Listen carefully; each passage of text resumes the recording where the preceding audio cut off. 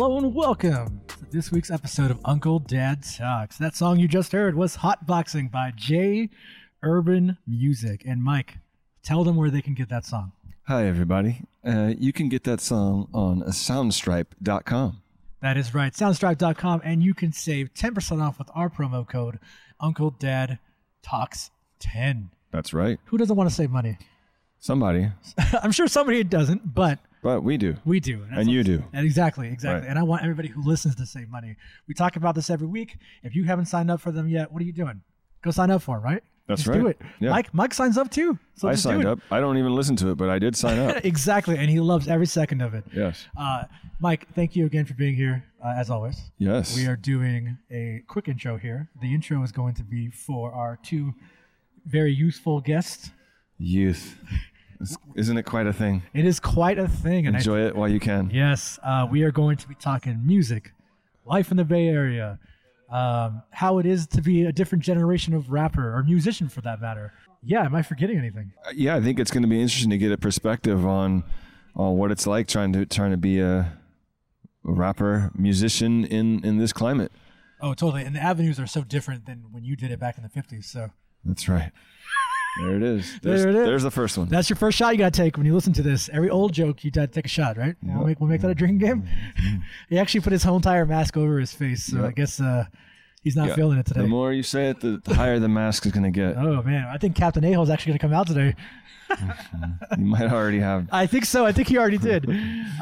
Anyways, without further ado, let's start the show. Mike, thank you. Let's get it going. That's right. We have two very young gentlemen. Or sorry, I should say young gentlemen because you'll get jealous. Not at all. Two very beautiful gentlemen with us, and we are going to talk. Well, we're going to start with our first guest, and can you introduce that guest if you don't mind? It's Marquise, a.k.a. QeazyE. You got it. I got that right? That's me. Right on. Marquise. Yeah. Do you want to refer to you as Marquise the whole time? Nah, QeazyE. You want me to do QeazyE? Okay. Burn it into their memory. I would agree. QeazyE. QeazyE. Well, I'm not going to call you Cap the whole time. No. Okay. No, this show isn't about me. It's clearly about But you're the host? co-host. The co-host. See? Yeah. You're right. That's right. Yes, so QeazyE, welcome. How are you doing today? I'm good. Yeah? Happy to be here. Is this your first time doing a show like this? Yeah, bro, definitely. Oh, sure. Okay. Never done like a podcast before or anything like that? Never done a podcast. Really? Well, you're in for a treat. You might be disappointed because we're not the best. Nah, this is chill. We do what we can, but we like to drink beer and we record at the shop. And before we get any farther, Mike. Marky Mike. Tell them where the shop is. Yeah, so we are here in the Bart Bridge Design Shop on College Avenue in beautiful Oakland, California. And we've been recording the last few shows here, and it's a nice place. Yeah, I hope Real you agree. cozy. And if you don't agree, you guys can leave. But just buy something. Just buy before you something leave. first. Yeah. Exactly. Be sure to buy something. Let's just start off 100% direct. Tell me, who is QeazyE? QeazyE he's crazy. Is he crazy? He's a crazy dude. Okay. I don't even know where to begin. He's born on. Well, you only got 30 minutes. So. Okay. True. The whole thing is me talking about myself. Oh, yeah. Yeah. I mean, I'm shit. I love people. I love happy moments. Of course. Who doesn't? Yeah. I like that. Right. And that's about it. Okay. So QeazyE, the concept of that comes from, like, when does QeazyE come into fruition? Where is QeazyE? So obviously you were Marquise your whole life. Right. So when does QeazyE appear? I was looking for a name. And what year roughly are you deciding to get into music? Oh, I've been rapping since middle school, like since I was a kid. You know, that was my way of expressing So myself. how old are you now? I'm 25. Wow. Wow.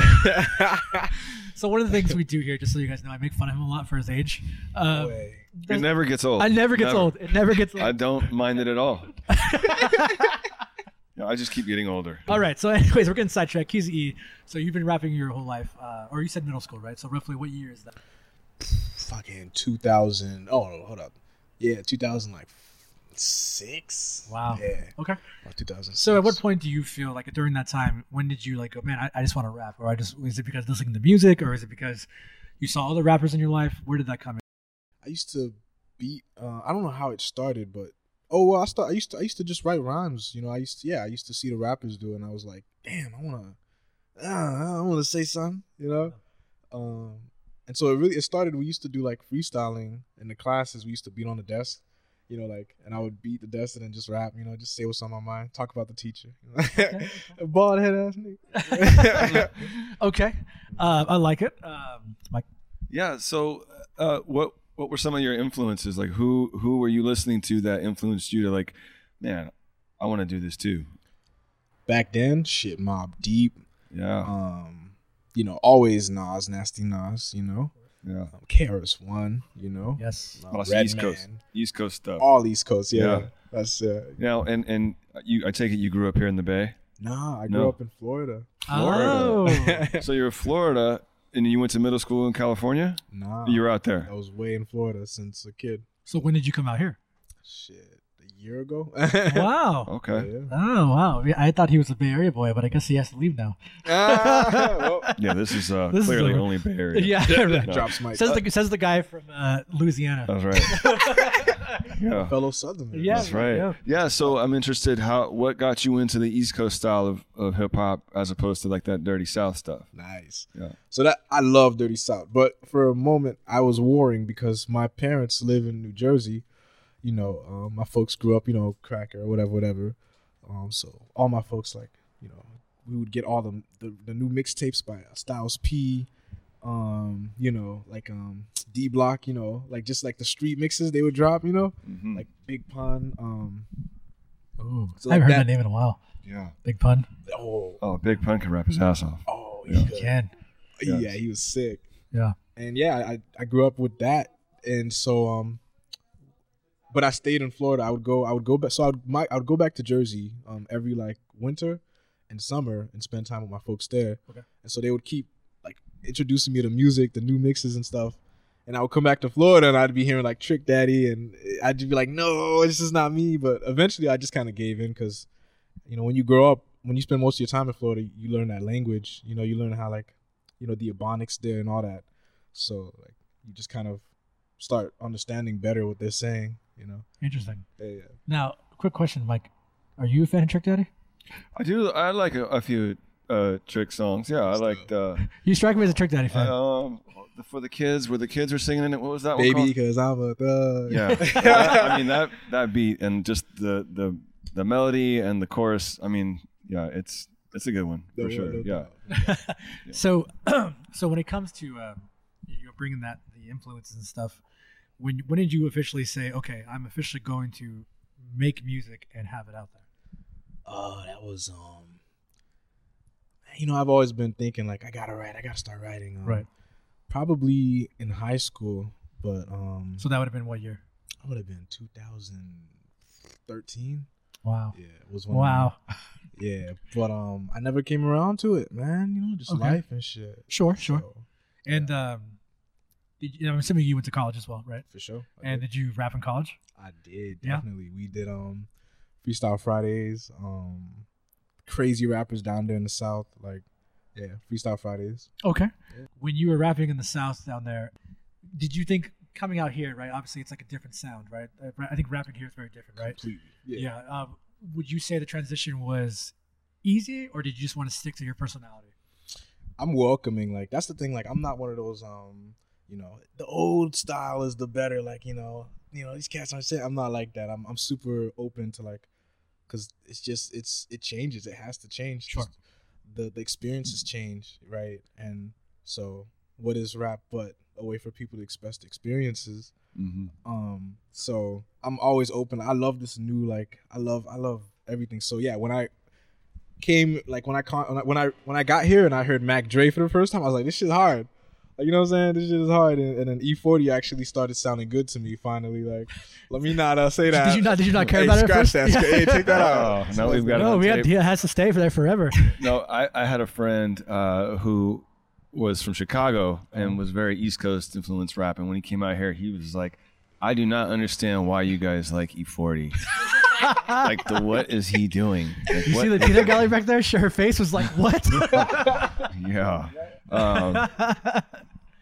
But yeah, and even with all music though, right? Like music evolves over time, whether it's rock, pop, hip hop. Like nothing is in a vacuum where it's not going to evolve and change, right? So, rock music doesn't sound like Led Zeppelin anymore either. So, you just have to, you can fight it or you can go with it and stay relevant and keep evolving with it. So, yeah. And definitely never going to be a gatekeeper.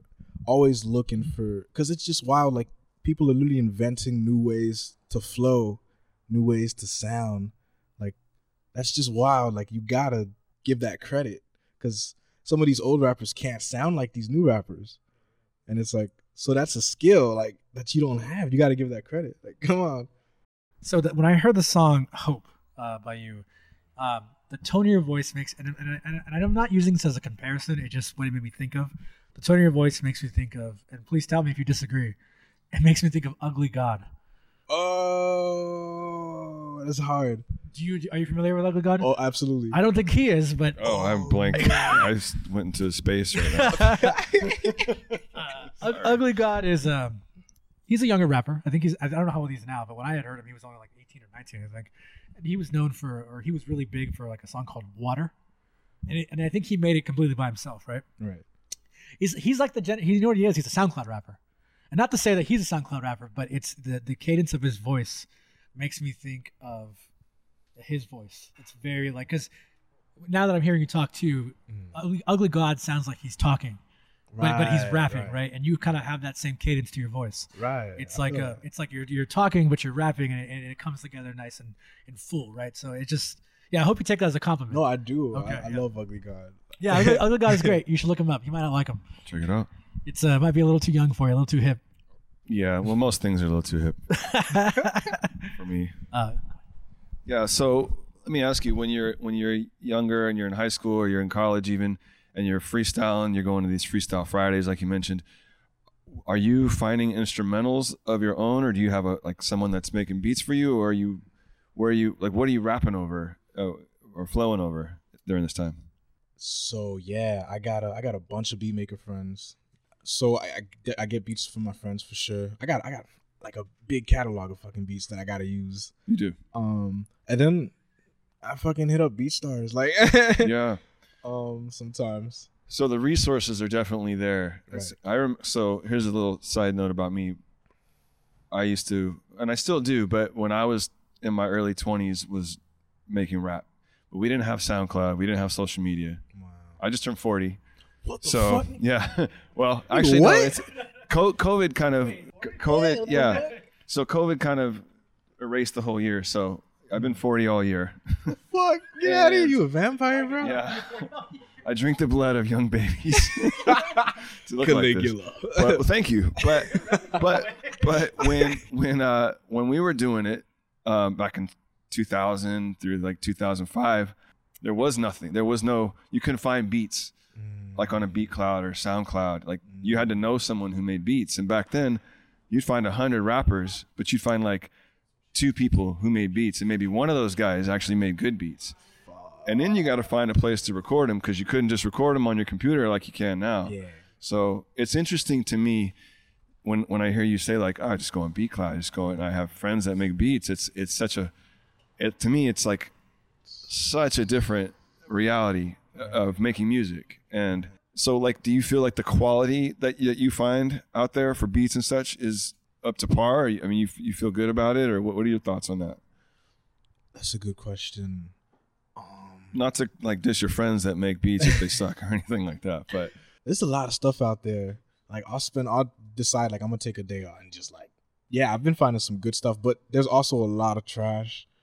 It's like the data, it's like the information age, like a lot of information, but there's also a lot of, junk. It's almost like digging through a record crate and finding that one record that, right, but you're doing it digitally now almost, right? Exactly. Yeah. Exactly.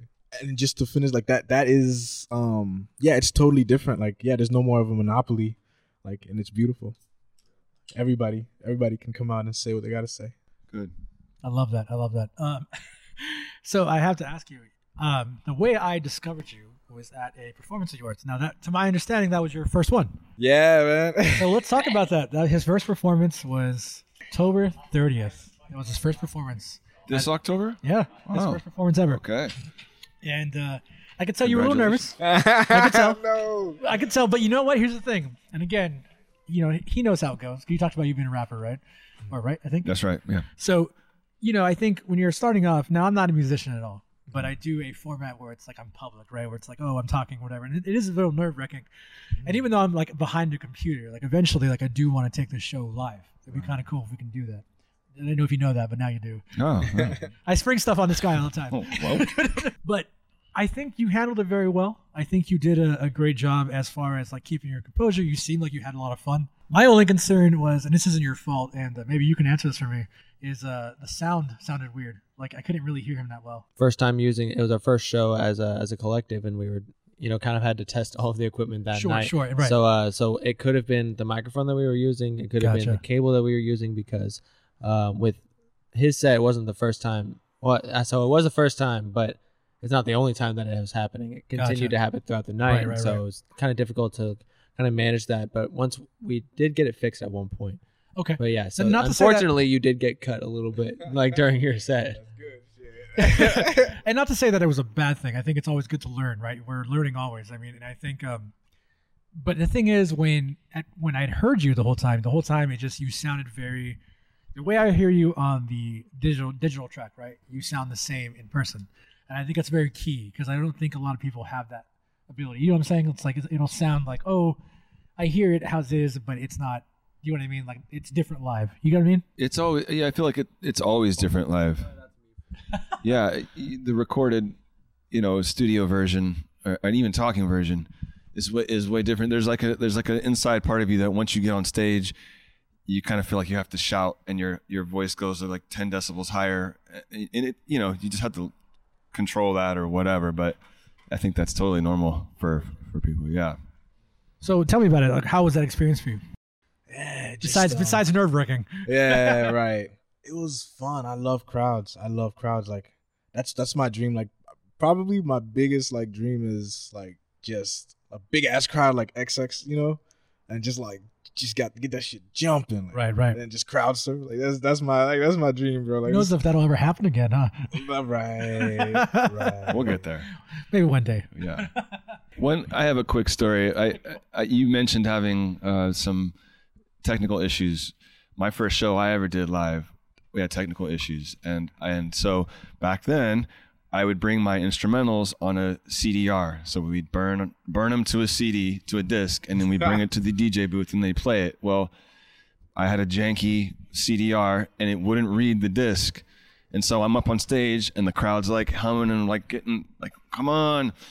And so my buddy just jumps on stage and starts beatboxing. Oh. So I start freestyling. Okay. Oh. And then they get like a little Discman that looked like Hello Kitty. It was a Hello Kitty Discman, like you know what a Discman is? Am I speaking? You know what that is. Okay. So they put the CD into that thing and plugged that into the DJ booth, and somehow that thing read my CD.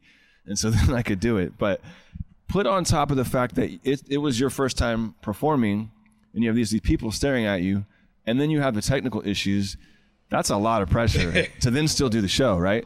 Yeah, it was for sure. Like, yeah, I was babbling. I didn't think you were. I mean, bro? I honestly thought. Bro. I mean, again, I thought you sounded fine. I thought you did a great job. I think it's Okay. I've seen. I'm sure just like you guys, I've seen plenty of live shows. It's like, and I've seen a lot of independent people. Like I get it. I think the biggest key, and I think Mike will agree with me on this, as long as your heart's there, that's really what matters. Right. And I think, and you can tell your heart was there. Yeah. And definitely. I think that was the big key. And I don't know if I mentioned where this performance was, but it was at Level Up in San Jose. And just so everybody knows, I love that place. You can find me there almost every weekend, usually. Come on down. If you say what's up to Uncle Dad, I will buy you a drink. Damn. Oh. Damn. Drinks on him. No, I already said that. I just said I'll buy you a drink, whoever that one person is. Oh, one. Only one. And also, too, one thing I forgot to mention, the gentleman who spoke briefly, he's another guest of ours, and we'll get to him in a second. And we'll just call him Sean for now. We'll get to that, though. Keep a pin in that. Put a pin in that. I'll be right back. Yeah, so now, can you tell me, if you don't mind talking about it, what do you do now? Like, what I mean, besides, obviously, music is the dream. But what do you do for a living? Yeah. If you want to talk about it. No, for sure, always. Yeah, I went to college. I studied statistics. Okay. And nice.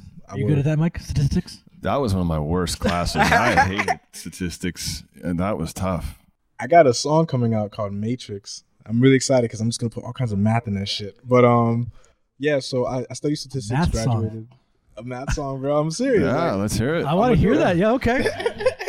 Yeah, that'd be cool. I'm actually excited to hear that. Please send that our way so we can listen to that. Yeah, please. Got you. It goes a little something like this: like, welcome to the Matrix. No patience. Red pill, blue pill. Better take it quick. I'm a black rap John Wick, equipped with the lyrical quips. So you better quit. Get your ass whipped like a pony. Got my niggas mobbing like, hey Tony. Wow. Mobbing like, hey Tony. I like the syllable hop in there. Yeah, it's really like can feel like the bounce in it within it. Does that mean you're gonna rap now? No. You know, you gotta show cap. I Dude. gotta. We'll see. We got a crowd here too. Of one person. See, I knew this was gonna happen. Knew it. I always fuck with this guy and he hates it. Now I have to take a drink. I gotta take a drink. He's a vampire. You have to. Oh. You guys gonna live forever. Yeah, exactly. I like it. Okay, so then you study for statistics, and do you? Can we talk about where you work or no? Yeah, for sure. So where do you work at now?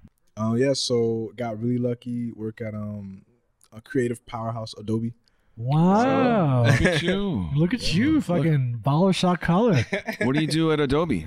Yeah, man. So statistics background. I work in applied machine learning. I put on that fucking job voice.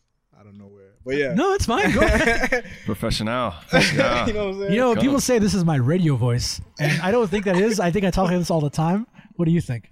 It's slight radio voice. Yeah. Hold on. What do you think? It's a radio voice? Yeah. You're so full of shit. You're so full of shit. Anyways, go ahead. Yeah, I Okay. work in the machine learning. Yeah, teaching the computers how to take over the world. Wow. Oh wow.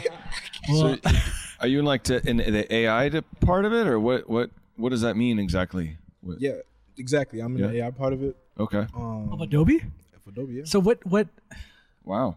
Okay, I don't know if I can ask this, but what does Adobe do with AI? All kinds of shit, like auto cropping, like finding the most important part of an image and just like immediately focusing on that. Oh, Age is here. Remember that story he just told about the rapper? Oh, yeah. That's the guy that. No, I told the story when you got on stage and beatbox for me. Can I say that on mic? Yeah. Yo, actually, I'll freestyle while he does it. Yeah. Wait, hold on. Okay. All right, hold on. Let me say what's up real quick. All right, so we got a little surprise here. We got our man, Age Scott. Hey, Age, say what's up real quick. what's up, bro? Age Scott in the building. Age Zilla just pulled up. What up? Oh, I know how to do this. or you know what I'm gonna say? or yo, the white mic. What up, bro? It's the white mic. Yeah, no, I mean, I am. I mean, Captain Aho, that's my brother, my loved one. My loved Love one. him to death. So this went a whole new way. We're gonna do something different right now. We got the story you just heard by Mike about the beatboxer. Oh, Age yeah, is that was me. Age is the beatboxer. Did I just walk in on that? You did? Oh, kinda. So, Age is gonna beatbox. QeazyE is gonna rap, and we're gonna start this in 3, 2, and go. I'm on the beat, got Tim's on my feet. Mess with me, I might send you back to the 80s. And lately, I've been chilling with a lot of babies, and maybe might catch me looking like the crazies. I'm talking about the dudes that had the disease like mad cow. Wow, how you like me now? Got that thing in my, it'll go plow. I'm just playing. Let me stop saying. Let me stop spitting. I'm about to go Super Saiyan. I go crazy. I'm ancient like the Mayans or the Mayans. Said that wrong. Adhere to science. Fuck a bad administration. Yeah, fuck Trump and his nation. Ooh, hold up. And I really meant it. I'm about to fuck you up and leave you demented. Let me give it to my homie New Dimension. Yo, H got in the building. What up? Oh fuck! Damn! You gotta check my patties on that one. That's how it goes. That's nothing. Man, that was just so fun. That really was very reminiscent of that time I just was talking about. And I love the energy, and it's great. And so I have to ask, like, are you working on an album? Like, what's that situation like for you? I am working on an album. I just was in the studio last night. Dropped 3 tracks for the album. 3. Three in one night. One night. Wow. Yeah. So I imagine you go in, the song's written. Yeah. You've been practicing it. You go in, so you just knock it out. Exactly. Not waste time. Yeah, no time wasted for sure. Yeah. Where do you record it? The Grill Studio, Emeryville. Shout out to Devon Carter. That's my guy's Tavon Carter. Ooh. Yeah. Yeah, that guy's sick. In Emeryville, huh? Yeah, I feel like there's not really a shortage of places to record here, but it's great to find a place you can record where you and the engineer or whoever's running it, you guys click. Exactly. Because they can make you sound really good, or you can just sound like another guy rapping on a beat, and so if you found that, good for you. Yeah, right I love this guy. Yeah. He just like, I tell him like, oh man, I want to sound like this, and he's like, oh yeah. Like not even a question, like no hesitation, no like, you mean this? Just, it's beautiful. So I have to ask your Instagram. So first off, what is your Instagram? Oh, all right. So my Instagram is cool KEWL _cool KEWL _guy. Yeah. Okay. And so explain to me something. What do you know? Why is it private? See, I assume lady trouble. Because that's what I would think right away, right? It's like, I don't want no girl to see what I be doing. You know what I'm saying? Wow. Yeah, not at all. Yeah, I know. It's fine. No, what happened was Proud Boys came to San Francisco. Now, when you say Proud Boys, do you mean the Proud Boys? The Proud Boys. Now, Mike, do you know what those are?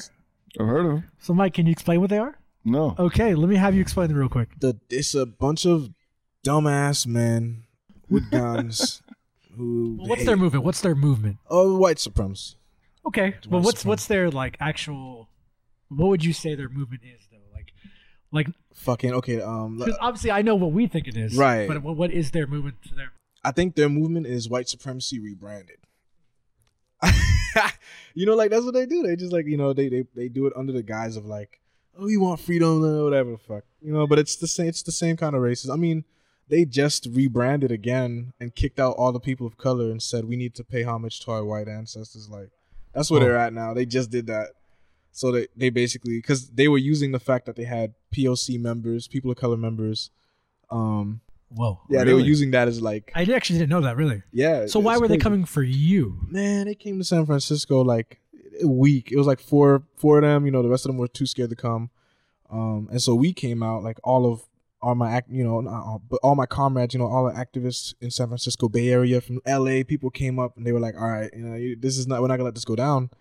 So anyway, yeah, there was a confrontation and they were like they had it on video and they were just like doxing people, putting people's information out on the internet all over my friend's Instagram. And so they found like images of my friend and I thought they found one of my friends got yeah, they have him. He's all over their media now because they mistook him for the guy that was in the confrontation. It's crazy. So I had to kind of go into hiding because I was like, I don't want to get blasted like that. Yeah, that's like another side of having social media there as like a tool for sure for doing what we're doing or doing what you're doing. You guys are doing as hip hop artists. You're also totally exposed. Yeah, right. In every way. Totally exposed. And it's like with anything, with any brand you do, you're as soon as you do it, you're out there. Yeah, right. And anything can change. Right. And I think Mike, you know that, right? Like, Mike, can we talk about something real fast that happened to you? What's that? We can edit this out if you don't want to. Yeah, I'm not sure what you're referring to, but he's like, what is it? Oh yeah, for sure. Yeah. So what Mike had, obviously not as intense as that. No. But Mike is an artist, and not when I say artist, I mean like a digital artist, and his art that he has gets stolen all the time. Oh. And people will use it in their own right. Yeah, so they'll just take a screenshot of a piece I did, and then there's these websites where you can buy a T-shirt, and basically they print it as soon as you order it, and then it gets shipped to you from a printer. And so what these companies would do, they would take a screenshot of one of my designs, one in particular that keeps getting jacked over and over, and then sell it on their website as if it's their own. And then we have people put them on blast and whatever, and then they just erase all the comments. And then But, you know, it's just another story of being totally exposed in social media. And so you're very vulnerable, right? You know, and so like you want to promote yourself, you want to show what you're doing. But then if you show too much, it makes you vulnerable to things like the Proud Boys coming after you or people stealing your artwork, you know? Yeah, it's tricky. It's fucking wild. Now, QeazyE, Marquise, thank you so much for coming. It was a pleasure. We really appreciate it. Now, we know your friend is here with us, and you heard him talk briefly. We are going to take a very quick break, and we're going to come back with another man, another legend, legend in the making, I should say. Another gentleman who has his own story to tell, and we are very looking forward to it. His name is Sean, a.k.a. Rabbit, and we'll be right back. And this is just your friendly reminder that you can get the latest Captain A-Hole comic at UncleDadComics.com, the How to Do comics, the 2007 award-winning DIY best comic zine, How to Do comics, available now at UncleDadComics.com. All right, Mike, that was pretty wonderful. Yeah, no, I thoroughly enjoyed that. It's refreshing to hear the story and just like comparing and contrasting, like coming up in hip hop way back when I was doing it compared to like how it is now. Yeah, it's fun. So that leads us to our next guest. This gentleman, his name is Sean, aka Rabbit. We just talked about him briefly. Let's go ahead and bring him on. Rabbit, welcome to the show. Thank you so much for having me on the show, guys. I really appreciate it. No, it's honestly our pleasure. We love having young artists come on the show, and even though it makes Mike jealous, that's all I care about. And it's just nice to have a different perspective on it. And I think that's the thing, right? Life is all about perspectives. It's all about understanding different perspectives in general, right? And I think, I don't know. How old do you guys think I am, really quickly? Because you asked that question, I want to say you're like 27. I am 31. Yes. I knew he was tricking us. Yeah. So, it's just nice having a younger generation's perspective. So, yeah, thank you guys so much. And Rabbit, I'm going to start just like I did with QeazyE. Where does it all start? So, check it out. This is actually a really interesting story. So, back in 2017, I was on my last couch surf. Nope, that's a lie. Hold on. It was my last couch surf in Sacramento. Sacktown. So yeah, I'm originally from Sacramento, Elk Grove more specifically. Right up in here. Let's go. Sacktown, let's represent. Let's go. For sure. Not get that excited about Sacramento. I know, it's exactly. I don't know why. I'm excited that I know some people from Sacramento, but like you're excited that you're not in Sacramento. Exactly. Look. So all of us are, but I'm just saying, like, I will always represent Sacramento with my heart. I'm not from Sacramento. I'm from the Stockton area. Okay. But I consider that very connected. Mm-hmm. So my thing is like Sacramento is always a big part of my heart. And Mike, that's where you and I met. I lived in Sac for a long time as well. So I'm glad you escaped. Yeah. Yes. Right. So this is the only reason I escaped. I was getting kicked out of my last couch surf in Sacramento. Mike, you've been there. And this was shortly after I had gotten signed with a record label on a whim. On a whim. I had just lost my job. And I was trying to, because I was working at Greenpeace as a canvasser, and I was canvassing for environmental rights for like the oceans specifically. Interesting. But, wait, hold on. Were you the people that like were in an old sack and they'd be like, "Hey, yeah, really? Yeah, that was me." Yeah, okay. Yeah, come up to people and like get them to sign up. Right, it's them to sign up and donate some money to this specific cause. My specific cause was to fight back against the canned tuna industry. Thai union specifically. Is that real or is that bullshit? Oh, that was all real, man. Okay, that's good. As long as it's real, because there's some shit out there that's bullshit. So, oh yeah, so that's good. It was about like bottom troweling and like digging up excessive fish that aren't necessary to dig up. You know what I mean? So I mean, obviously, excessive tuna is not necessary to dig up, but like in the process, they get dolphins and sea turtles and shit like that. And so we were fighting against this company for using aggressive fishing methods and wanting to push for grocery stores to substitute those brands, which were Chicken of the Sea, Bumblebee Tuna, and Starkist. which are all use those aggressive phishing methods. And so we were like, don't buy from them. And if you give us some money, we'll push further to not buy from them. What a great... But then I lost my job. And so I was looking for a job on Facebook jobs list. And one of them came up that said, a singer-songwriter needed. And I was like, I've written a song before.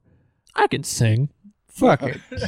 Okay. Yeah, I was like, at that point, I was not that good of a singer, but I was confident because I was also ignorant. I was not that musically like knowledgeable. I didn't know a whole lot about music theory or the concept of singing correctly, like using your diaphragm and standing up straight, and like even your facial movements can help you sing higher notes or lower notes. I didn't know any of that. I was just kind of like walking through my day, singing in the shower, walking on the street, singing. I just liked to fucking sing. And so I saw that a position for this was open, and I was like, why not? I'll hit these guys up. I didn't realize even that it was for a record label, and they were called Sicilian Made Entertainment. I thought it was pretty cool. Are they still around? I believe so. Okay. But I was on a 3-year contract with them. Okay. That contract ended this June or May, but I signed with them initially, and they signed me as an R&B artist. And I was like, okay, cool. That sounds great. I was like, I can sing that. No problem. I started studying a little bit more of it, and I was like, I can't sing R&B. Oh, man. Oh, my God. R&B can be tricky. Let me ask you a quick question. You had no prior singing lessons or any kind of anything? You just... I was in Greece in like 7th or 8th grade. So what year was that? Ooh, 2009. 2009. Ouch. 8th grade. A play with the school of the I was an extra. Greece. Okay. Oh, you were an extra? Yeah. Oh, so you weren't the main character? Oh, no. I was very small. I was 5'4" and 110 pounds. And I was not going to play Danny Zuko for sure. I like that, though. And the growth spurt's not important. But the important part is I did get a little bit of singing lessons. In that way, where this lady just told me before I went in my audition, she was like, sing to the back of the room. I was like, okay. And I guess that meant project. And I didn't really learn anything about singing up until I moved from Sacramento to San Jose. Because right after I got signed with that label, I got kicked out of that house, and I had to move to my grandma's senior citizen apartment in San Jose. And so I was sleeping on her couch, so that's why I lied. There was not the last couch I was surfing on. Were you originally, did you grow up out there? Is that where you're from originally? San Jose? No, Sacramento area? Yes. Well, I from 4th grade to senior year and so on, I lived there, but I've lived in plenty of other places in California. I like to say that I'm from California more than I'm from Sacramento or coming from the Bay Area or anything like that.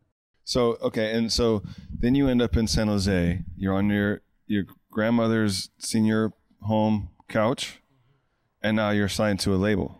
Signed with a label who believes that I can sing R&B. Right. And I can't. No. What I did kind of know how to sing was kind of like theater style singing, like because I grew up with my family singing a crap ton of Disney songs, which is the same as theater. And yeah, it's the same. Is it? I dare you to argue with me. Yeah, I think people will. I think people are going to hit me up and say, dude, he's wrong. No, it's pretty much the same. Like when you audition for a musical in high school, they say pick any song from a musical that's not this musical or a Disney song. I guess that's true. That is kind of a common thing. So I saw on your really quick on your Instagram, I was kind of scrolling through and I found you had a song where one of your posts was you singing a Disney song. Is that right? Or oh yeah, from Nightmare Before Christmas. Oh, is that what it is? Okay. Yeah, I was singing Jack's Lament. It was that one scene where he gets like really self-conscious about the concept of Halloween and whether or not he should do it. And he's like walking on that spirally like hill thing. Mm-hmm. That song's awesome to sing. It's a very good song, yeah. I had an Oogie Boogie song, actually very jazzy. Continue your story about where Rabbit comes. Okay. So like I had written like these like faux little raps when I was in like high school, or like these little small ones that really didn't like make any sense. So they were just kind of like shit talking raps that are just like me trying to sound cool with like the senior kids, you know? And it wasn't until after like a few months of living in San Jose, that the friends that I had made here heard me rap this one that I had written a long, long time ago. And I wrote it about, like, it was like when I first started getting into activism and like environmentalism after working at Greenpeace and all that I wrote this rap about I don't even know how to put it. It's about like the education system. It's about like the expectations that like that the elites have on the lower class and everything. Very like that. Serious and real rap. Yeah, very Gotcha. serious and real. And like at that point, I had started going to like these open mics, and these people, these friends that I had made, that started to like helping teach me how to sing, because they are such great singers. And I just kind of like learned by watching them and listening to them intently, and just like, oh, that's how you do it. Okay. And one night we were like jamming like we had for like months at this point, and it was kind of like in like late 2017, like December at that point. I'd done a rap at my friend Nina's apartment, and they were like, yo, you can rap? And I was like, I can rap. Yeah, I can rap. Isn't that always the assumption? Like when you hear that, like I remember when you told me you rapped, I was like, what, you rap? That's always the case, right? It's this, when you hear that, you're just always a sense of like, wow, can you really do that? Well, and I guess it just goes across the board, as you see people and you just, that's why judgment based off what you look like, it literally should just be thrown out the window. I mean, never judge a book guy. No, absolutely. But it's interesting yeah. that we all think that, right? Like it should be more of just like, oh, you rap, tell me rap to me, or tell me about it, like whatever, right? Like yeah, totally. But yeah, continue. I'm sorry. So, but like in a way, it was an interesting moment, because I had thought to myself to attempt something different with the rap that I was doing, and that was rap it as fast as I can. And what made it different was that I was rapping like fast and on beat and on time, and like they were so impressed by it that I took the liberty of like to myself to think, okay, I'm gonna try to focus on my rapping now, because I don't feel as though I'm a great R&B singer right now. And I'm going to try to bust out something awesome enough with my rapping that the label that I'm with won't care if I'm switching from R&B to rap. Because like if it's this good, then I'm going to fucking go for it. And so I've been practicing that for the last 3 years now. And it's become so much more of a passion than it has just a practice. And on top of that, in the process, I learned that I do sing a better type of R&B that's in a lower register. I've been trying to hit all these higher notes that I'm not like, haven't been trained how to do, or don't have really the vocal range for. And there was like one day, like after hanging out with all of these people that I've mentioned, like they were like, dude, you sound so good in a lower register. Why don't you sing like that more? I'm like, I don't know. No one ever told me. No one ever told me. I've always just been kind of trying, and people like give me these like ill-efforted lies that are just like, you did great, buddy. Right. I think you sounded awesome. I'm like, no, I didn't. I heard me. So in the journey of all this, where does the name come from? Rabbit? Yeah. Or did you just pick that name, or did someone give it to you? I used to do a lot of graffiti. Just like this guy. It's like looking at your younger self. Wait, maybe that's your son. I don't think we can quite work that way, but I think it might. Maybe younger brother, maybe. Younger brother, okay. Yeah. This guy. But the first little caricature that I did was a rabbit like poking his head out of the ground. He had one blind eye, and I just kind of like drew that for a long period of time, and eventually I gave it a little bit of a deeper meaning.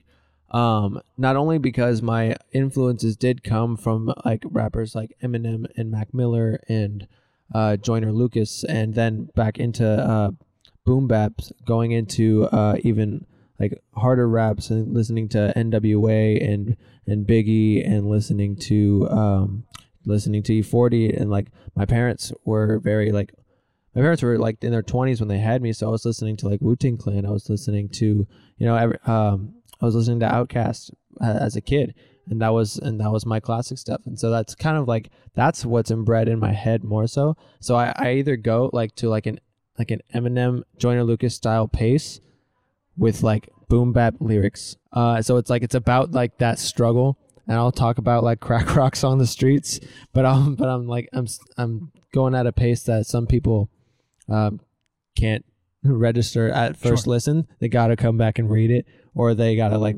be really intent on listening to it. Right. So what I find fascinating about listening to you rap, it is very reminiscent of what you're saying, like Mac Miller and like the Eminem, and I do get a lot of I get the fierceness of Eminem when you rap. I get that very much, and I think that's it's great because it's kind of missing a lot in hip hop nowadays. And it's nice to see that a young blood like yourself is trying to I don't want to say emulate that, but take what they've learned and what they've seen and use that in their music. I think it's great.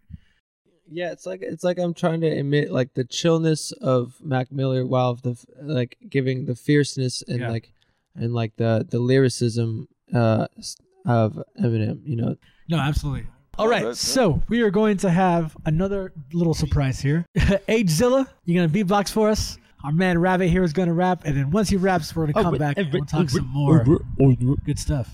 All right, and 3, 2, and go.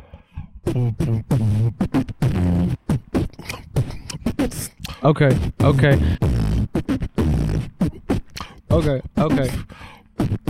Why they always wonder why I'm rolling up tobacco. Maybe it's because I lived in all the fucking back roads, struggling to rent a place on my own, walking down the streets on myself, chain smoking to the beat that I wrote. You'll stay woke. I've served 7 sofa steps, sipping soda. I learned how to be the joker. I'm a choker, I'm a fighter, an igniter. I got strength from the streets, bitch. You're like Oscar Mayer.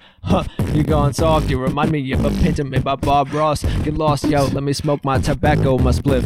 I need to clear my head, bitches can't handle this. A vandal and a flannel ain't a good example. I smoke a fucking camel and dismantle the panel, the senate. I'm the captain now, and you're the lieutenant. I'm singing like Sinatra, live forever like I'm Bandit though. Give me the minute by myself and my tobacco. I'm a backward there, I'm a backward there, and I feel good there. The green's good. Wow. Wow indeed. Give it up for Agezilla. Everybody give it up for Agezilla real quick. Thank you, sir. Thank you, sir. With them killer beats. Thank you so much, Age. That was good. What do you think? That was fun. Yeah, no, I love the cadence and flow and just. Thank you. Yeah, it feels. So let me ask you this: having a little more consciousness in your flow, you know, like what do you feel like your reception is to that, as opposed to just like a guy who rhymes with just like kind of like a battle rapper, right? Like you're just writing rhymes to just get at someone. What's your Do you feel like your calling is to be more of a conscious rapper, like to have more thought and intention behind your raps? Absolutely. Yeah. Absolutely. And I feel like that became due to a few things in my upbringing as well. 'Cause shortly after doing like the singing and learning a little bit about music, I went into drumline. Where I ended up playing the snare and playing the bass drums, but never the quads. So I didn't really learn the concept of playing like a full set, but what I did learn is sick cadences. And what I loved to accomplish on the snare drum and bass drums were sick cadences. And so that is something that comes a little bit more naturally to me when listening to music. I hear that quick, like the quicker tempos. I hear the trills and the triplets in between, all the fills and everything, you know. So I accomplished that similarly that I would like tapping on my desk, but instead with my mouth. Right. Drinking a lot of coffee helps too. Yeah. So it's almost like you have a different way of seeing the music or hearing it, but I'm sure for you it's almost like you visualize the drum line in exactly. some way, right? And so when you're flowing, it comes out with that same knowledge. Exactly. Would you say that's right? Absolutely. Yeah. And I definitely come up with the flow and the cadence better on a faster pace than I do at that slower pace. Simply due to the fact that like in drumline we were dealing with a lot of like triplet bounces and running at better speeds like that. Yeah, I definitely feel like having a background coming up like with that helps you so much. Oh yeah. You know, like just understanding how to stay on beat and how to not jump ahead of the kick or ahead of the snare before the fourth beat hits, and a lot of people don't really get that. And it sounds like for you, it just from your upbringing and learning the drum line, you just have that in your DNA, kind of. It's just it's already in there. Exactly. Wow, beautiful. Which brings me to another point. Go ahead. I saw you mention, and I was going to mention this earlier, a lot about jazz. And Yes, so, yes. Wow. and so, is jazz important to you? Or like, do you listen to old jazz? Like, what's your Very. jazz story there? Jazz is so important to me. It's so relaxing. It is like, it's something that I kind of just like picked up a love for when I was a freshman, like shortly after being in drumline and everything. I kind of just like heard one time like on my Pandora station, it was a specific like Frank Sinatra song that I was like, yo, that was kind of dope. And so like I dived into a lot more instrumental jazz after that, and found my own personal love for it, and just kind of listened to it in my leisure, and appreciated the music that was. Not really like learning about who was playing it or why they were playing it or the theory behind it all. Just kind of loved it. And so with like learning how to sing from like Disney and the one musical that I was in, I kind of like found that similarity in singing Frank Sinatra songs. And so when I found something that I was kind of good at, I did it a lot. And so once I found that out, that I could like sing that pretty well, I did it a lot. So I have to ask, when you talk about jazz, who are some of your favorite jazz musicians? So one of my favorite jazz musicians is, and this is by fault of my old workplace, Cafe Stritch. Okay. You worked at Cafe Stritch? Yeah. Oh, very nice. It's what was his name? Rasan Assad Muhammad. He was super sick. He is a great horn player. But he played. There was one point he had 3 like horn instruments in his mouth at one time. Wow, that's impressive. And he had named his saxophone the Stritch sax. Oh, wow. And so that's how like that restaurant got its name too. But then my other like jazz influences come from like Ella Fitzgerald. The very classic names. And I always blank on it. Miles Davis. Oh yeah, Miles Davis is super rad. Bitches Brew All Day, one of my favorite albums of all time. If you didn't know that, Mike. I didn't know that. Now you do. I'm gonna write that down. Please. I want to get that beer, just so you know. There's a Bitches Brew beer. If you ever find that for me, I would love you forever. And we'll drink it on the show. And we'll drink it on the motherfucking show. I love you get them to sponsor you for that? Yeah. Yeah. Oh yeah. We need more sponsors. So if you want to sponsor, hit up Mike. All right. So yeah, that was great. Mike. What about any now the jazz that you mentioned are very vocal? Is there any other jazz that you like where there's not vocals, where it's just like a Dizzy Gillespie or a Charlie Parker type of jazz? Any of that kind of stuff? Honestly, when I'm listening to instrumental jazz, I typically don't know who it is. Yeah, I'm kind of just so lost in like listening to music, and I don't really like.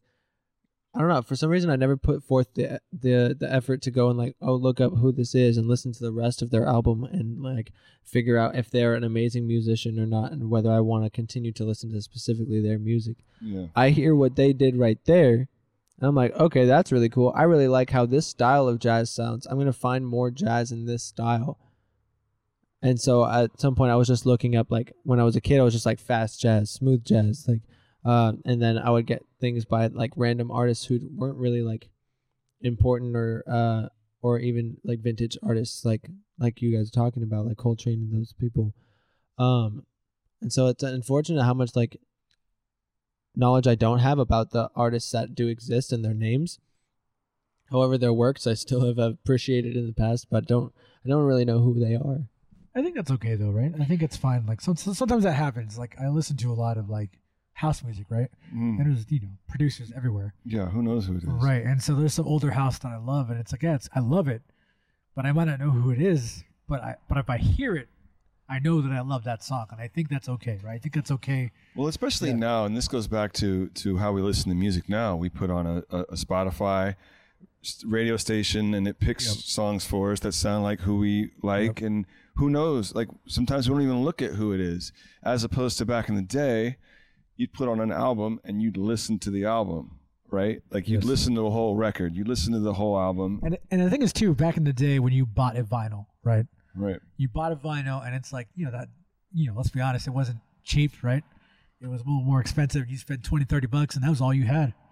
So like you had to, that was your music. That's all you guys. It's not like you pay $10 a month and you have a millions of song library. Right. You just have that one album. Yeah. And I think good point. And I think we forget about that. I think I think we forget about like how we have so much excess now, right? It's like, yeah, am I going to listen to 90% of that music? Probably not. But it's nice having that ability to grab it all. So I think you're right. It's like you appreciate it differently, I think. Go ahead. Yeah, and I don't know. I feel like even with what you're saying, like it sounds like you're taking little pieces of all these different musics you're listening to, whether it's drum music, it's jazz music, it's the old hip hop your parents listened to, it's what you're listening to now, and you're kind of putting together like in this gumbo where it's just all this different types of stuff, and then you've got your own little hybrid version of what what comes out of you by listening to all this stuff. That's exactly true. Right. Yeah. Wow. And so let me sidekick. He comes with age. Oh, he's on my side now. All right. Sorry. Yeah. Well, that's why I'm here. That's why you're right. You're Yeah. Yeah. I thought it was good. I'll make a good point, and then you guys will make fun of me. So. I'll make a good point, and then I fuck off.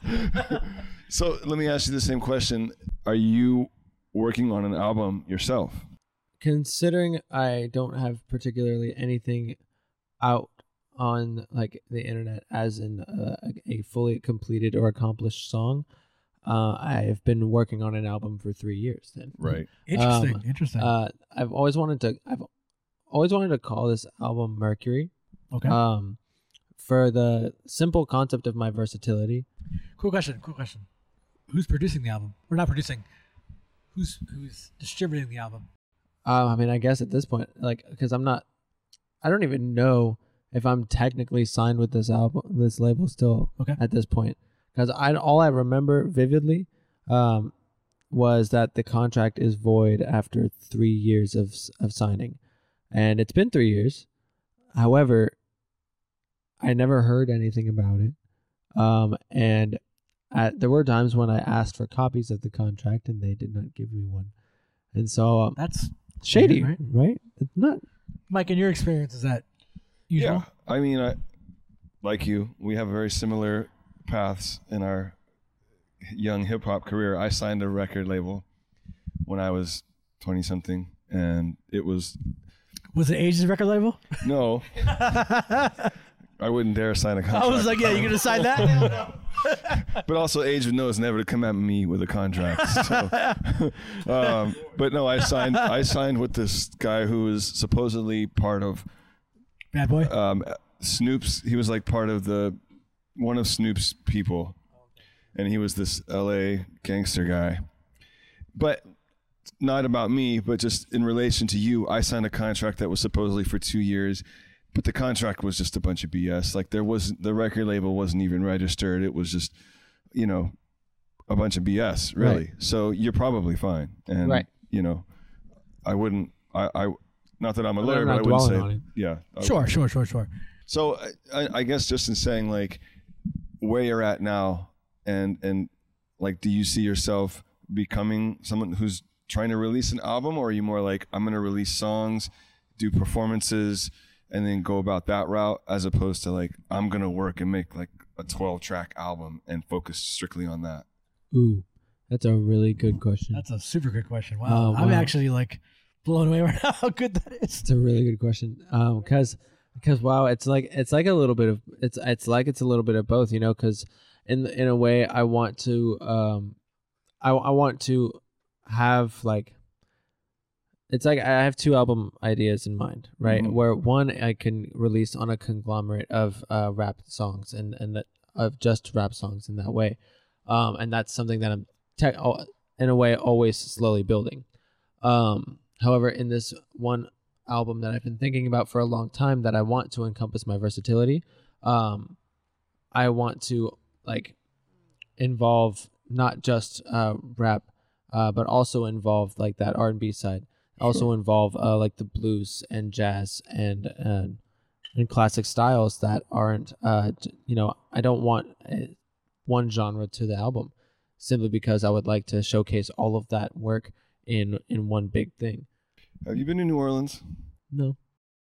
A lot of what you're explaining with what you want to do with your music is very New Orleans. I was getting that vibe too. What he was saying. It's very much in New Orleans. I would recommend once COVID's over, you go into like Jazz Fest or just going to spend some time down there and. Duly noted. Yeah, should for real.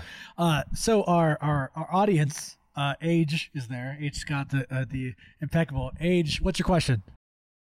Who makes you want to rap, and then like who's your top 5? So what's the top 5?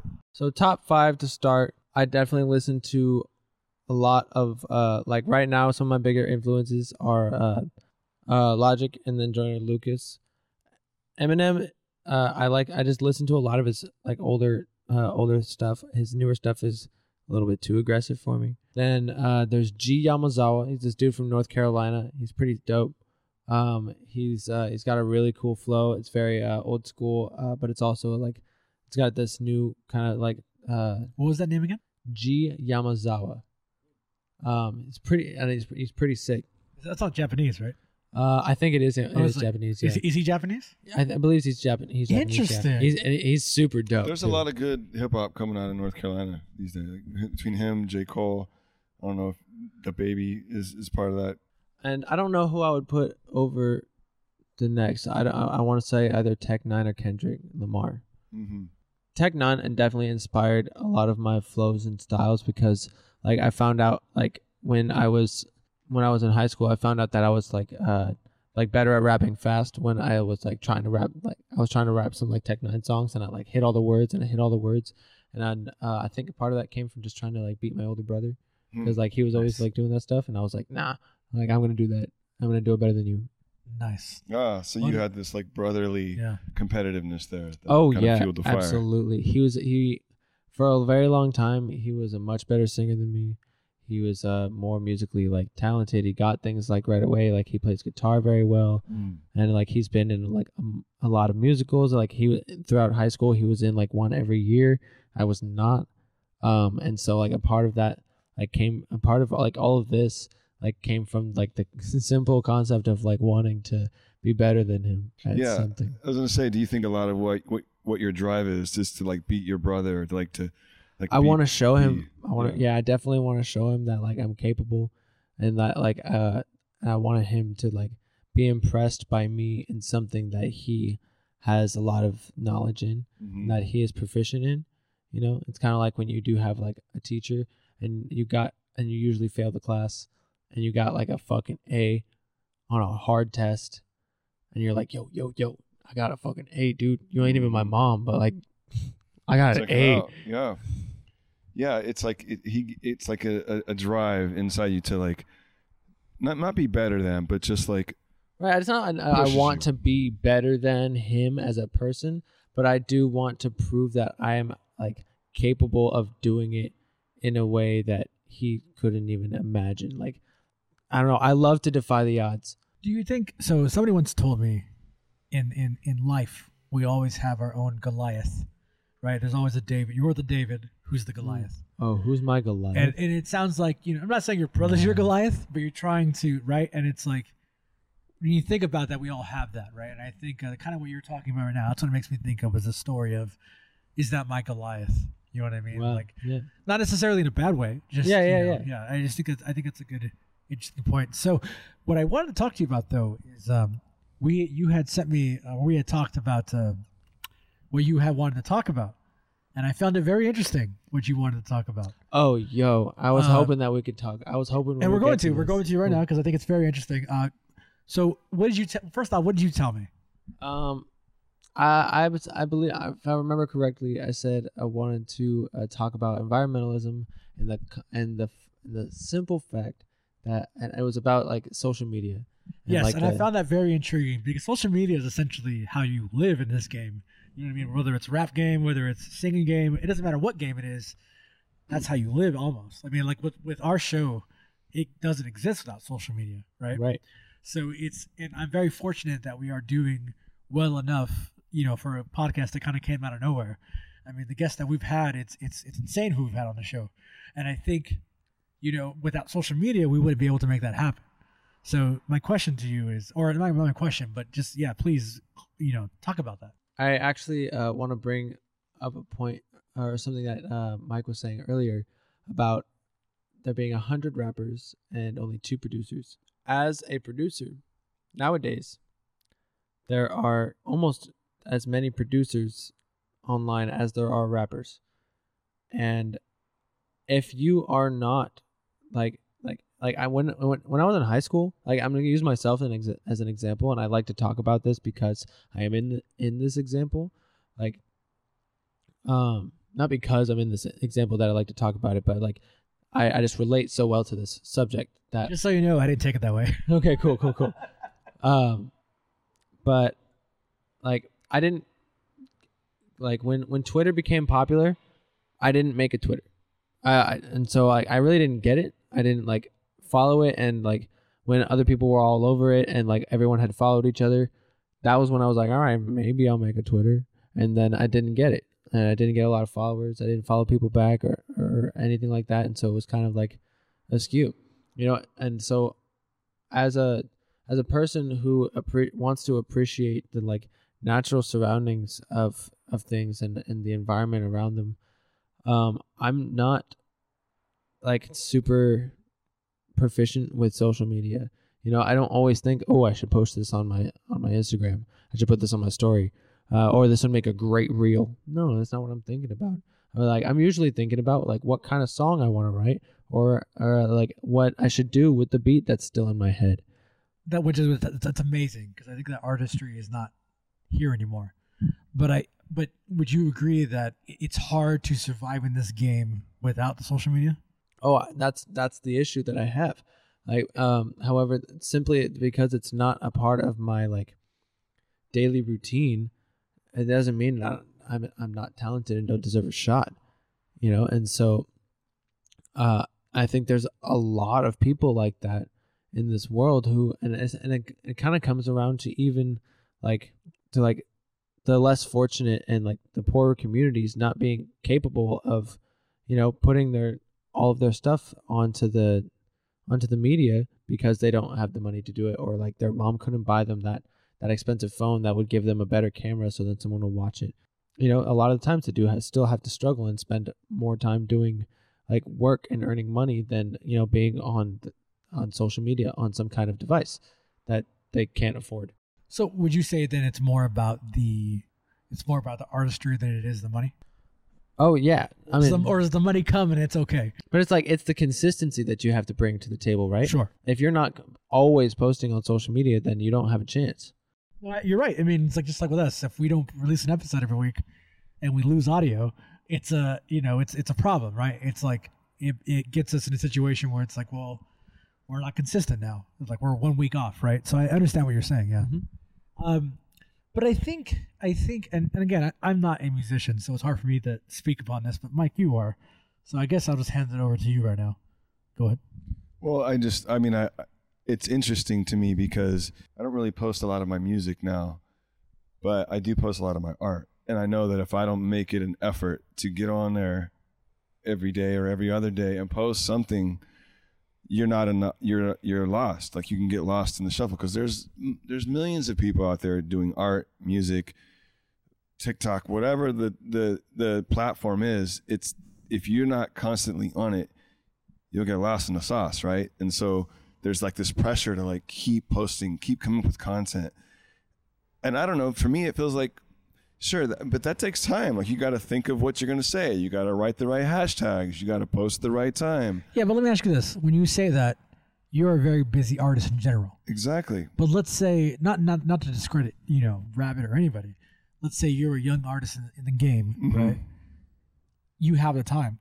Not everybody's as busy as you are. No. So then it's at that point, is it okay to dedicate, or should you dedicate that time then? I think hiring a social media manager is. But what if you can't afford that?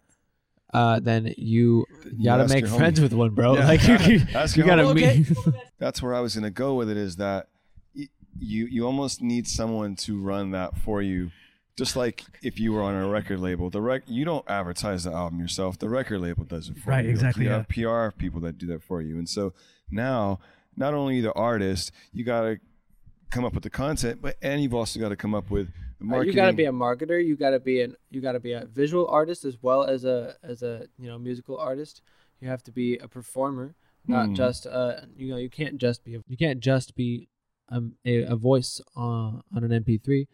You have to be visually appealing, and not just in a physically attractive way, but in a entertaining way, where you post yourself onto different reels and different feeds, and you make people laugh as well as cry to your songs or feel good to your songs. Right. I'll explain it very in a way where, like, so when and I have something to give you guys here, but how we would do it back in the day, we'd record our album. Yeah. We'd send it off to a CD manufacturer. We'd wait 2 months, and then we'd get our boxes of CDs. And then back then we'd go to a record store like Tower Records or Sam Goody or whatever the record store, and then ask them to put our stuff on consignment. Sam Goody, what a reference. And then, or we'd go out here, and Age and I would do it often. We'd go to Telegraph in Berkeley. Yeah. And stand on the street in front of Rasputin's or Amoeba and stop people and say, hey. And I still see that happening, people selling CDs. And honestly, can I interject real quick? Yeah.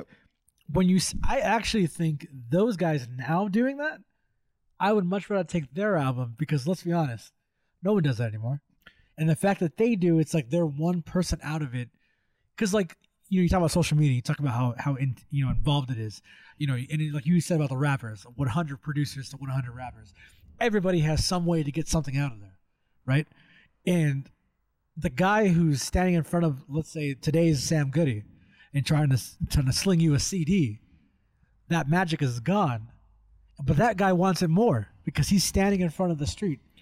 But it still takes that same amount of effort. Like, sure, tell me. You got to go post, and you got to write a clever post or make a funny. But would you say that's easier? It's different. I would say standing on the street, hustling your product, whether it's a comic or a CD, and approaching random strangers, trying to put it in their hand, and let them take it, and then not give it back to you, and give you back $5 or whatever, is tough. You know what? I do want him to say something. Yeah, I know. Here, let me have Age. All right, so we're gonna hand Age real quick. Age, just take his mic. Age. So we have Age shot real quickly. Age, this is not the Age show. No, it's not. No. I want people to know, bro. Like, so go ahead and explain to what he's talking about. Okay. Worlds. Okay, so off top, I'm an older gentleman, so I'm 50 straight up. So I know why you look at me like I'm surprised. No, bro, but I just want the audience to know this, because me and Mike were cut from a different era. Like, seriously, to stand on the corner, and here's the corner we would stand out on is a seasoned corner. What I'm saying is this: everyone has stood on that corner before you. Sure. There has been amazing artists that have stood on that corner. Yep. Planet Asia, Chuck D, Public. It was like the corner. All the hip hoppers were stood there. Too Short, everybody. Everyone. Yeah, everyone. Everyone. Yeah. So that's a corner when people see you on it. At least they know what you're about. It's different when you walk up you're like this weekend's rapper standing on the hot corner. Okay, I'm gonna hear you out. So with that being said, you do have to have a quick 30-second pitch, but the whole thing of talking to a stranger and being like, it takes a lot more cojones to talk to a random stranger and stop them than to me sending you a like on the Instagram. Right. No, and I agree with that. And that's the concept, right? It's the idea of what's easier, what's harder, whatever. And to your point, it's like what he's describing. Is that easier or that harder to you? See, from what I've seen, it's like the dude that's hustling out on the streets, isn't putting his effort into social media. And the person who's on social media isn't putting their hustle out on the street. And so, like, in terms of what's harder, I feel like putting your shit out on the street is harder. And being successful out of that is harder than being successful out of putting your stuff on social media, because there is a guaranteed algorithm to success on social media. If you follow the specific algorithms, you can be successful with that effort. and if you follow it to a T. But when it comes to, you know, being out on the streets at this point, people don't like having physical copies of things. They like having vintage physical copies of things. You know, and so like it's difficult to come out with something new that's vintage in their eyes. And another thing, and most people don't even play CDs anymore. Everything's streaming. It's online. You download it. It's in your phone. A lot of computers even don't even have a place to put a CD or a DVD in it anymore. Shit, I'm gonna start handing out flash drives. So yeah, that's a common thing. Like people do hand out flash drives, but even that's becoming irrelevant. But let me give this to you now. I opened it up because I had to send a song digitally to Uncle Dad here. But this is for you guys to listen to whenever. It's my first album that I did with my crew. Rad. Back in 2000 and 2001. And so this was one of the ones that we did to start our whole thing. So we recorded it on an analog 4-track Tascam machine with a microphone just like this. We had a little sound kind of soundproof room, but we had these pressed 1,000 copies, and we had to go out and push them. And, you know, with no social media, no online promotion, just going out and doing it. And I hear you guys' stories, and I love the hustle. And so, anyways, I just wanted to give that to you guys and hear kind of where I was at about when I was your age, you know, 100 years ago. But also, let me ask that. Since this is a whole group, there's like 5 or 6 of us in the crew. Do you guys have anything where you guys do together, where we would hear you guys together? No, so check this out. Actually, well, I mean, like, so I would definitely plan on working together. That's for sure. Yeah. We've only kind of met recently, and it was like just before COVID kind of struck everything down that him and I met, and it was kind of cool how we met, actually, because I used to host an open mic night at this place called Cafe for Scotty, and I was about to host the open mic night, and then a thunderstorm struck out the electrical, and we went blackout. He was supposed to go up that night, and he never did, and him and I ended up freestyling in this like little like archway in the middle of nothing. Like it was like pouring down rain, and like we just got kicked out of the cafe. And so him and I just freestyled for a minute. We exchanged information, and that was that. And so we've kind of kept up through social media ever since like COVID hit, and like, you know, like talking to each other, like kind of hitting each other up about like certain beats and like what they sound like, and like what do you think, kind of, you know, getting each other's opinions back and forth, and kind of bonding as artists in that way. And so when my friends and I came up with the idea to have this show called Band Practice, QeazyE. I've always called him QeazyE. It's QeazyE, right? It's QeazyE. But like I called him QeazyE from the minute, bro. I was like, QeazyE, that's dope. I like QeazyE, but I know he's QeazyE. You know, I gotta be honest, I kind of like that too, dude. I like QeazyE. QeazyE. It's got a ring to it. It does. It does. So, hey, something to think about, bro. You want? I'll let you know. He'll let us know. Let us know. But yeah, he was one of the first people I thought of, and I told my friends, like, yo, we gotta get QeazyE. We gotta get QeazyE up here. We gotta get QeazyE on purpose. we gotta get QeazyE up here. He's a dope rapper, and he deserves to have a spot on our show. And so he did. He deserved a spot, and he got that spot, and he killed it. And that spot we're referring to was the show on October 30th. Gotcha. At the Love San Jose. Yeah, exactly. No, I agreed, and like I said, you know, as I said earlier, and I was telling him this personally, and I guess I'll just say it on air. I can feel the passion. I can feel you wanting to do your best, but at the same time, it means more to you than that. And being able to be on any stage, right? It's always very special. Oh yeah. You know, sure, we don't have thousands of listeners, right? But we do have hundreds, and it's something, right? It's still something because you're still on that stage. You're still telling your story, and when you're rapping, it's like on a stage, you're telling your story. Whether it's a story that's true or not, it doesn't matter. Right. You're just telling your story. And I think I felt that from you. I felt that from you more than most people I've seen live. I don't know. I think that feeling of rapping, and Mike, tell me if you disagree, is kind of gone nowadays. It's more about making money and let's leave. To me, the rap game is more about that than it is the artistry, the ability to be like, I'm doing this because it's something that means more to my heart than I can ever describe to you. I think it went through a phase of that, and I think now it's kind of looped back around the other way, where it's coming back, not for everyone, but I think in general. You mentioned Kendrick. We talked about J. Cole, a couple other artists that, Rabbit, you mentioned that I don't know, but I would assume are on the same page.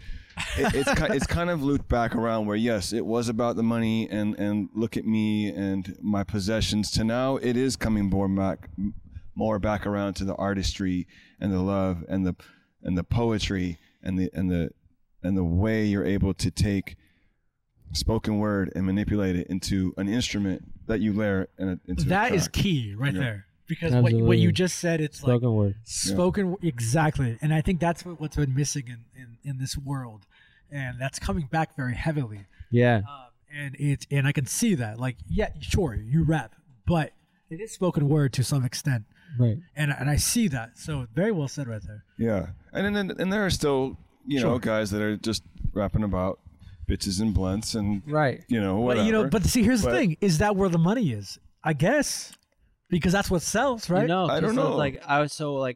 One of the reasons that I really like Joyner Lucas is for one of his songs that was about ADHD, right? And one of his lines in that song was, "Tell my high school teacher that my high school teacher said I'd never be shit to the bitch that it turned out just fine." And I was like, "Damn, bro!" Like, that was something that I know that a bunch of these kids, and especially me and my older brother too, have heard from our teachers, who have expected us to become nothing because of our attention span. And then he's like, "Tell that bitch that it turned out just fine." Like, fuck, dude. It's so true. And how messed up is that a teacher has to do that to a fucking kid? It felt like poetry to me when he said that. I was like, God damn. A teacher who's supposed to dedicate their life to service, to educating, and to helping kids is instead condemning them because for whatever reason. Exactly. Oh yeah. Well, super was, dude.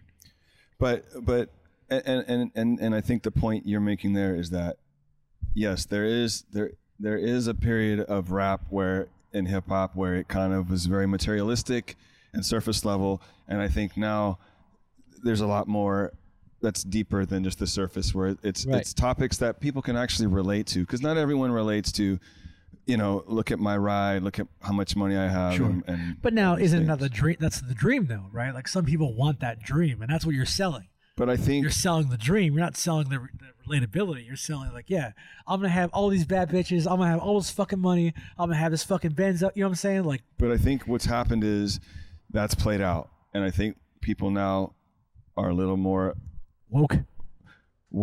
Oh yeah, conscious, and intentional with what they're doing. Not everywhere, Agreed. And age has something very important to say, and if you can say it in 10 seconds. If you could say it literally in 10 seconds, is that cool? COVID is here. There's a new thing called leadership rap. You got to hear Busta Rhymes' album. You got to hear Jay Electronica's album. There it is. Yo, I feel like I'm a part of that leadership rap. I really feel that. I feel that heavy. I like leadership rap. I've never heard that term before, and I like it a lot. Yeah.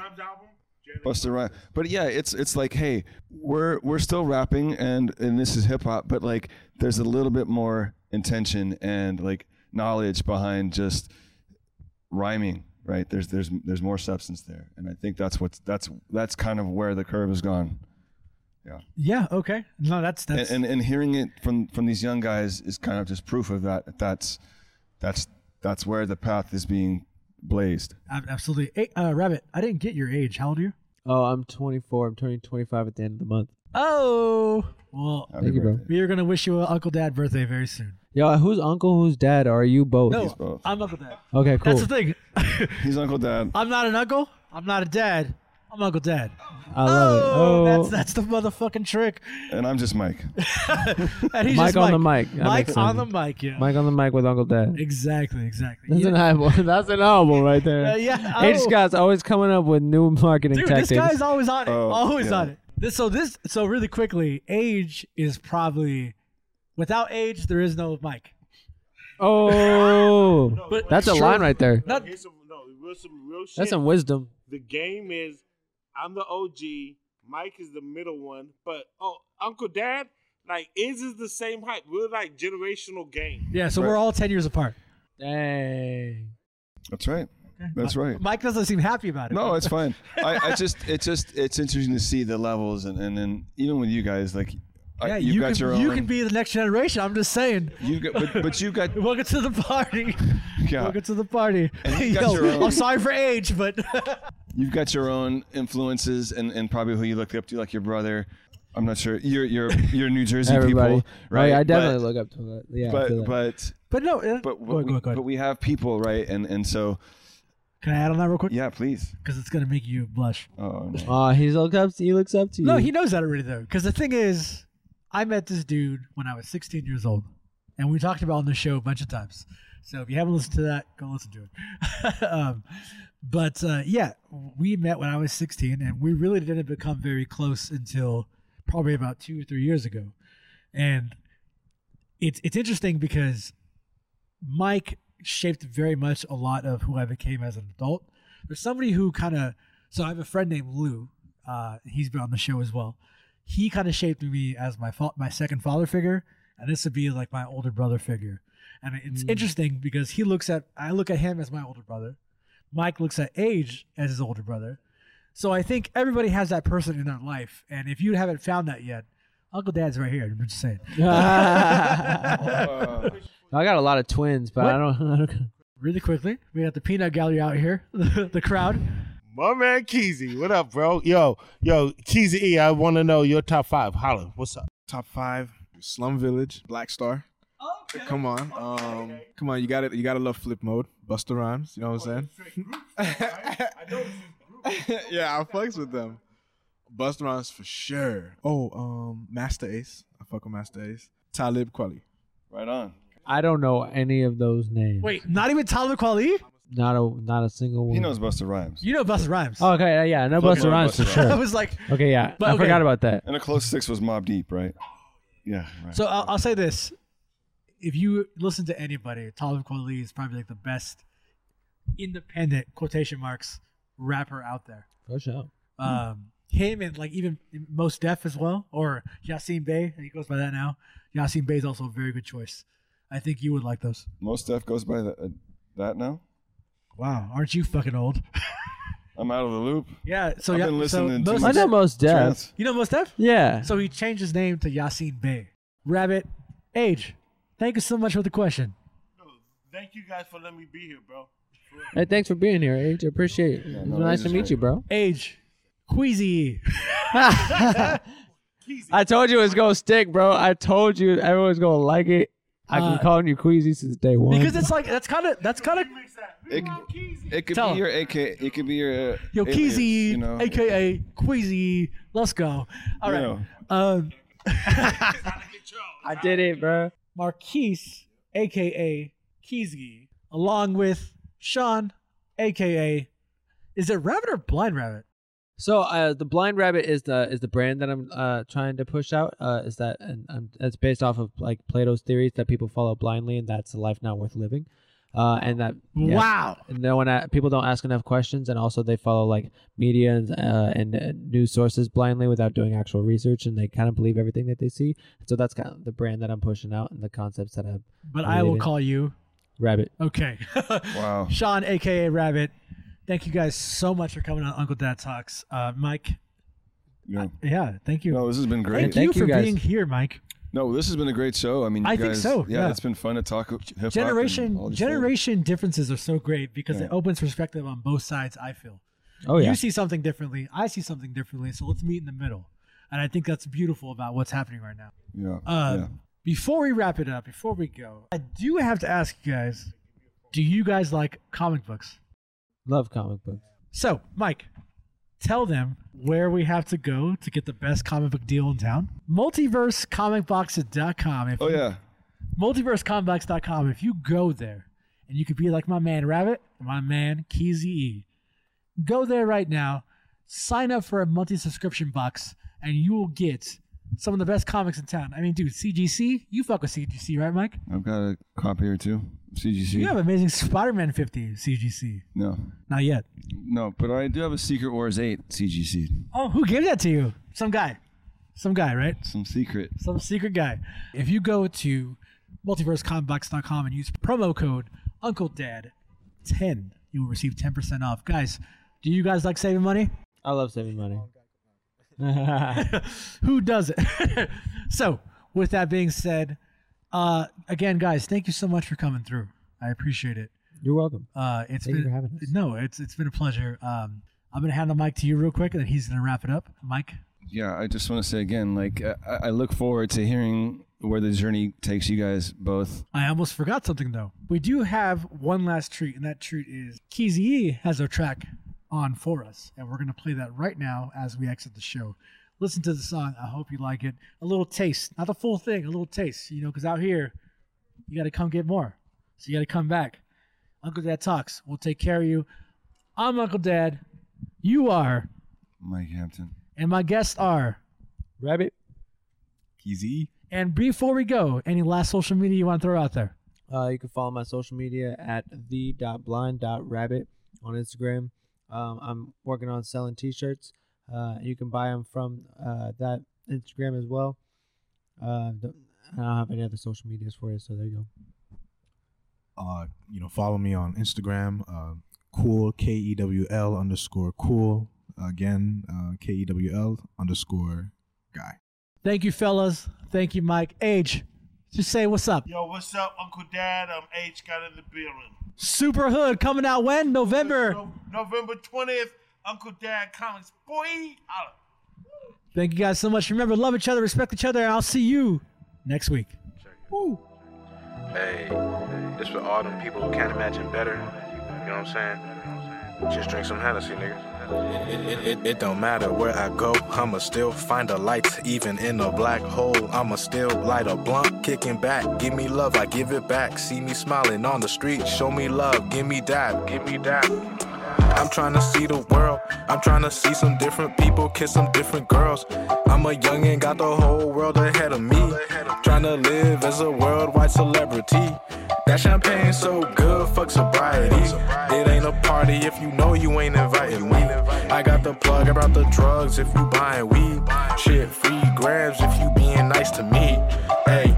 Life is fine when you're living large, maxing out your cars. Dad said, reach for the stars, but I raised that bar, cause I'm shooting for another galaxy. Fuck the judgment and the people focused on my fallacies.